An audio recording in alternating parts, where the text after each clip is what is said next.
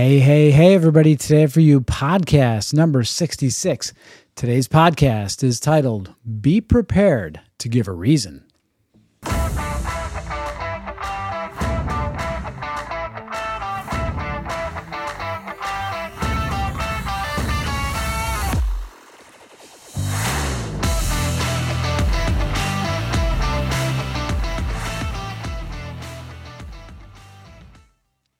All right. Hey, everybody. Welcome to this week's edition of your weekly Limitless Life Network podcast.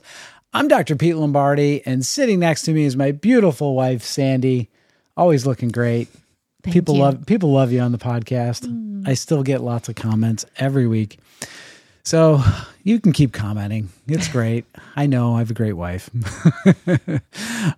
Anyway, we want to thank you. We always like to start the podcast off with just showing our gratitude to all of our listeners each and every week that, take a moment out of their day, whether they see me in passing or whatnot, or shooting out a text message or an email.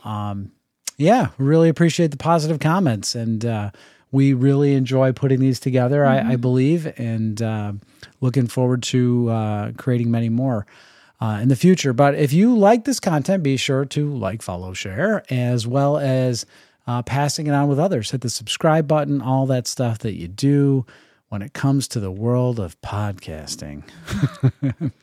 All right, so today's podcast, as we say, on with the show, unless there's something else that you want me to say. All right. This title actually is kind of stolen from a phrase that a friend of ours always seemed to say, and it's not the full comment that he would make. But a friend of ours, his name's Roy, and I can't leave out Roy without mentioning his wife Nancy. But Roy and Nancy, they live down in Florida now. They're a great retired couple, and they used to attend a youth group meeting with us. They called it the youth group meeting because everybody was younger than them. And but Roy always shared, and they both had a lot of wisdom. I mean, Roy gets a lot of I think accolades for his knowledge of the Bible. But Nancy always had some of the best real life experience that she was like color commentary almost. They're a great team. Great team. Miss them both dearly. And but anyway, shout out to Roy and Nancy.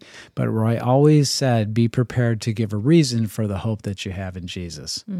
And I thought this goes great with this week's message. So we're just using a part of it for the title. And so a lot of wisdom in that very thing, because that's really it's your ability to give your own testimony as to why you have hope in life. And so, so that leads us to point number one. Yeah, I'm doing all this talking here. Like, let me get some talking in, right? Okay. Point number one. What is point number one? Promises. So, all right. So, our pastor this week talked about this, didn't he? Yeah. And one of the comments that we both were kind of taking some notes, but one of the things I wrote down is that promises from man are always subject to fall short.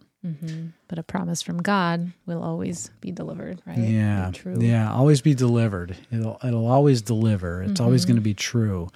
And I know that doesn't always happen. Promises are not always, they don't always happen the way you think they're going to happen, especially when it's a promise that God makes. And it may not happen in the time frame that you have set aside in your own mind. It's really interesting, and I find this in real life, just in my own practice in chiropractic, is that oftentimes people have a timeline when they think it would be reasonable to get what they want. Or their health restored, right? Right. So, something may have taken decades to develop, and you're thinking, well, 30 days is a pretty reasonable window of time to fix those decades of problems, or maybe 60 days, or maybe 90 days, whatever that timeline might be. And the meter's running, so to speak. Like, I'm putting coins in, like it should be getting better, right? And not necessarily. When you think about what's really truly involved in the bigger picture. So. Yeah, promises. So,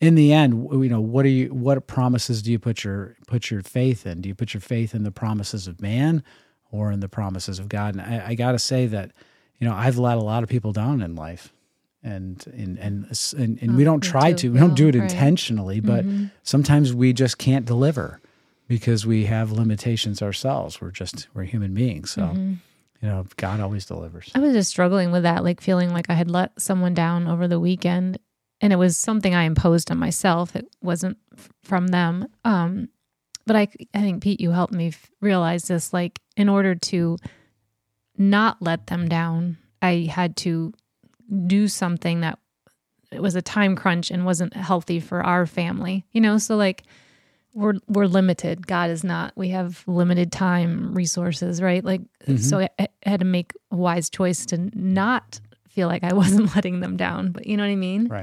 Right. It's complicated sometimes. Well, we make it complicated, don't we? Because we put our emotions into it, and which is fine. I mean, we're emotional creatures by nature. So, yeah.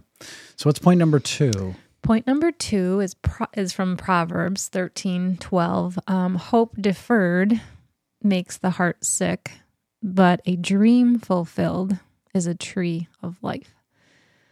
There's a lot to unpack there. Yeah. So. Yeah. Hope deferred makes the heart sick. What do you mean by hope deferred? That's like when we're going to say, I don't have a reason to be hopeful right now. I just can't see the hope in this situation. So I'm going to be miserable. I'm going to be depressed. I'm going to be, I don't know. We wrote down a bunch of things. I'm going to be sick. I'm going to be sick with worry, doubt, shame, guilt, discouragement. I'm going to be helpless. I'm going to just be so exhausted. Sometimes you're just like, I'm just so tired of this. Right. You get exhausted. And that's that hopeless feeling. And I think the point with this too is that every day we need to find hope for that day, right? Like a reason, a spark. And we were talking about that too, like, what's the spark? There's got to be some kind of ignition, something that ignites that hope in you. Yeah, that catalyst, right? Something that really gets it going. And then on the other hand, hope creates the opposite, which are possibilities, right? Possibilities get exciting. There's a possibility that, we could go on a vacation. There's a possibility that we could start a new venture. We could move locations. Who knows? There's possibilities. Possibilities are options, right? It gives us options. And I remember, that's one of the things that people that are very successful are always looking for. They're looking for more options because with options becomes more freedom, less limitations, right? So it gives us options, and it gives us alternatives to that fruitless state. And so in this verse, it talks about a dream fulfilled is a tree of life. And I think of a tree of life as growth, and I think of fruitfulness. Yeah. Right?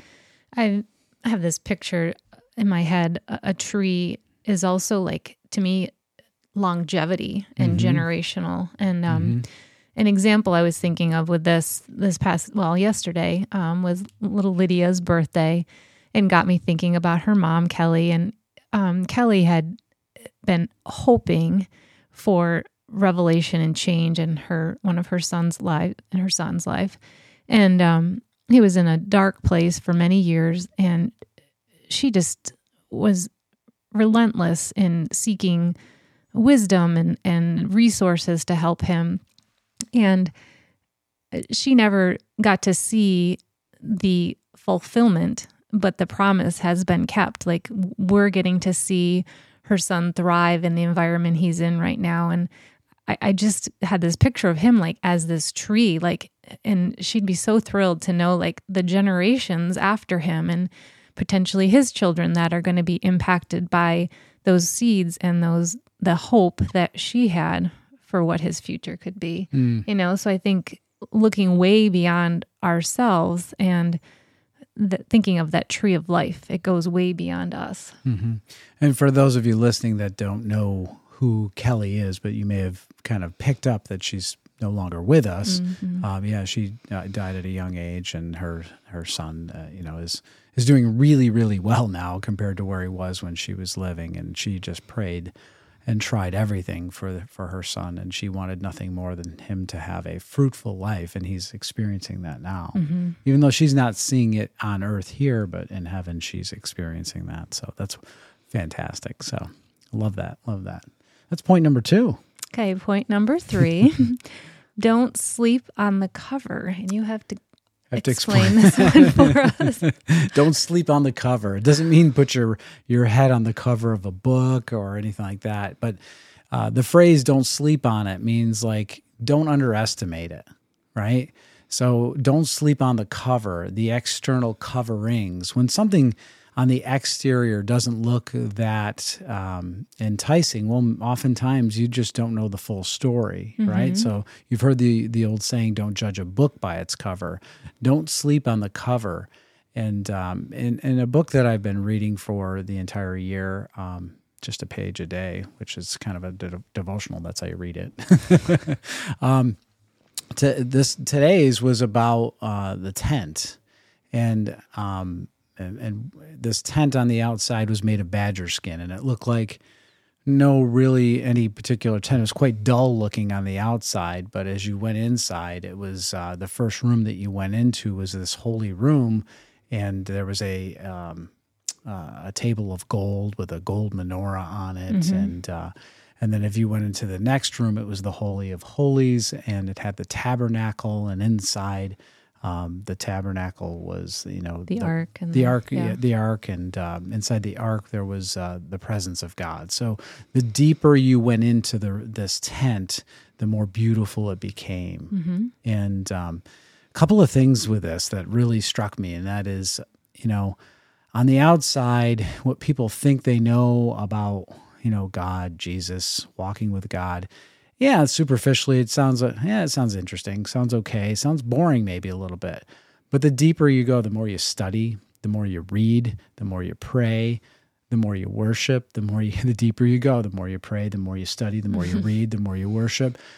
Your life starts to change, and it just gets better and better and better. The deeper you go, the better it gets. And when you think about things in the world today, and they look beautiful on the outside, the deeper you go, the more you find out about it.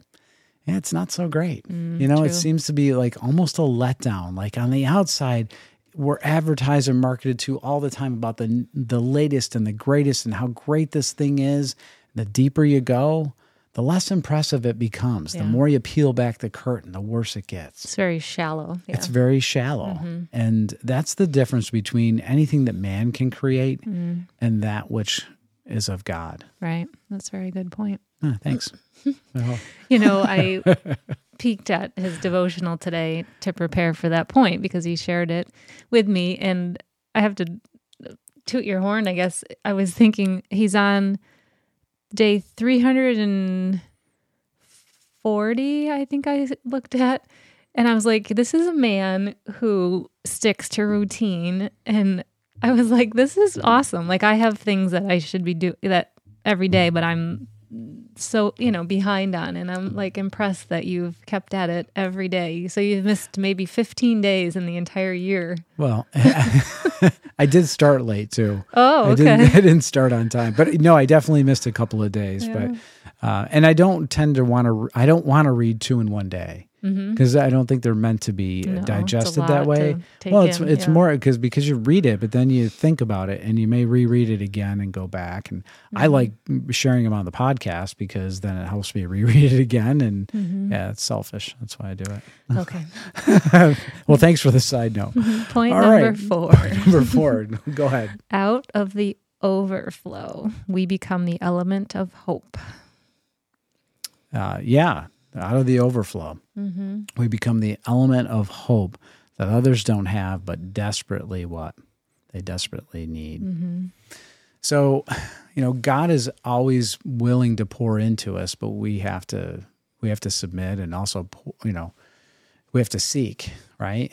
And to follow. That's what he asks us to do. But with that, there's a filling up. It's hard to really describe, but you become filled with hope.